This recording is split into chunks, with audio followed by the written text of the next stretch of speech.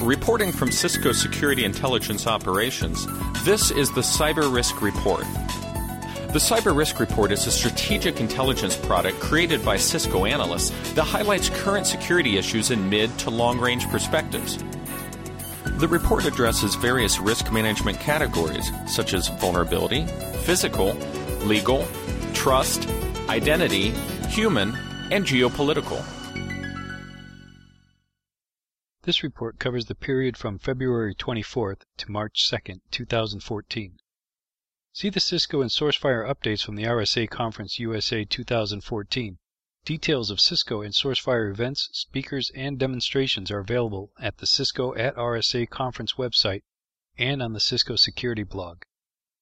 The Cisco 2014 Annual Security Report has been released following months of collaboration between threat researchers and other cybersecurity experts at Cisco and SourceFire. As promised, it provides a warts-and-all analysis of security news from 2013 and our perspective for the year ahead based on the data collected through Cisco security products and analyzed by our researchers. Multiple Cisco subject matter experts have provided additional detail and insights on the Cisco Security blog. For additional information on the Annual Security Report, go to blogs.cisco.com/security. Vulnerability activity increased during the period and slightly increased compared to February 2013. The highlight for the period was the Apple OS X security updates. In addition, there were significant security updates for Google Chrome, Juniper Networks, IBM, Symantec, and multiple ICS SCADA products.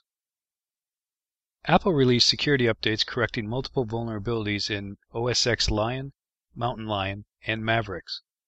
While the media reporting focused on the secure transport vulnerability, the security updates included updates for as many as 17 vulnerabilities. Apple no longer supports the Snow Leopard OS X version, which surveys indicate is still being used by 20% of Apple OS X users. Apple also released an update for QuickTime, which corrected multiple vulnerabilities and impacted multiple platforms. Significant security updates were also released for multiple vulnerabilities in Google Chrome, Juniper Networks Security Threat Response Manager, and Symantec Endpoint Protection Manager. IBM released security updates for Platform Symphony Servlet, Infosphere, QRadar, and Rational Focal Point. Red Hat released security updates for JBoss and Ruby Gems. In open source products, vulnerabilities and security updates were released for libtiff, OpenLDAP, OpenSSH, OpenSSL, OpenXPlugin, and PostgreSQL. ESET also released a detailed analysis of the OpenSSH backdoor and credential stealer malware named Linux/eBerry.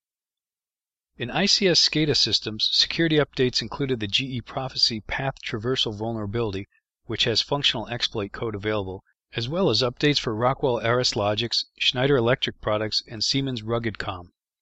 In spam and phishing activity, the latest activity includes campaigns using employment themes. IntelliShield published 211 events last week, which included 134 new events and 77 updated events. These alerts are available via the IntelliShield Alert Manager service. Visit www.cisco.com/go/IntelliShield for more information. In the legal risk management category, Japan and the United States Department of Justice are investigating the recent activity with the Bitcoin exchange Mt. Gox. The Mt. Gox website reportedly came under attack, stopped transactions, and then was apparently shut down. Various reports suggest that the attacks on Mt. Gox allowed criminals to steal millions in bitcoins, while other reports suggest that the owners of the site may still be holding millions in bitcoins that belong to their customers, but with the shutdown in place, customers cannot access their accounts. As many businesses and online e-commerce websites are considering allowing and supporting Bitcoin transactions, the latest developments with Mt. Gox raises cause for concern and reconsideration.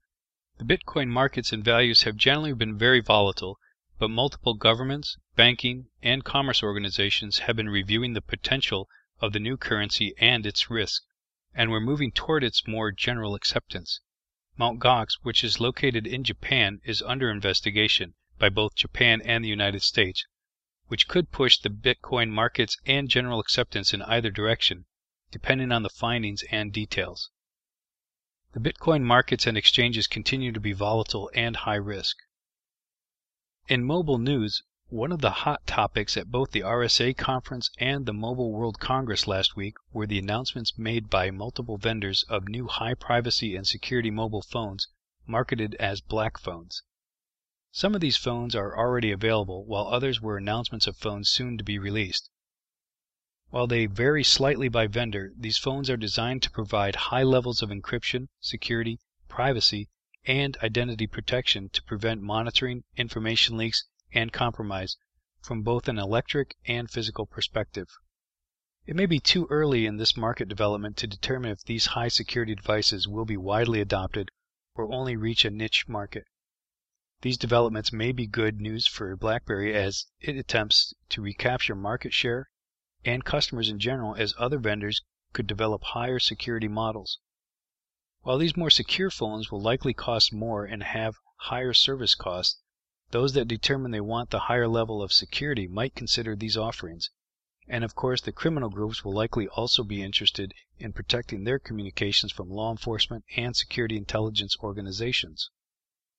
The phones could also challenge businesses and organizations in monitoring their networks and enforcing their bring your own device policies. Businesses should be proactive and address this developing market by becoming familiar with these devices and consider how they will impact their policies and practices. Finally, in geopolitical news, in February the Turkish government approved a new law weakening the courts and strengthening its ability to censor the internet, according to a variety of reports. The move angered many Turkish citizens and prompted thousands of protesters to take to the streets of Istanbul, where they were dispersed by police using water cannons and tear gas. Not all English-language reports on the topic agree, so details are difficult to confirm, but under the new law, it appears that law enforcement authorities would be authorized to block websites without a court order. Permission to obtain internet data would require a court order. In recent weeks, Turkish-language social media has been flooded with leaked recordings and documents purportedly exposing high-level corruption related to the Prime Minister's administration. Laws governing websites and social media in Turkey are already tight, and speech freedoms have been strictly curtailed for years, according to a variety of reports. The law comes amid an intensifying standoff between political rivals in Turkey and during an election year.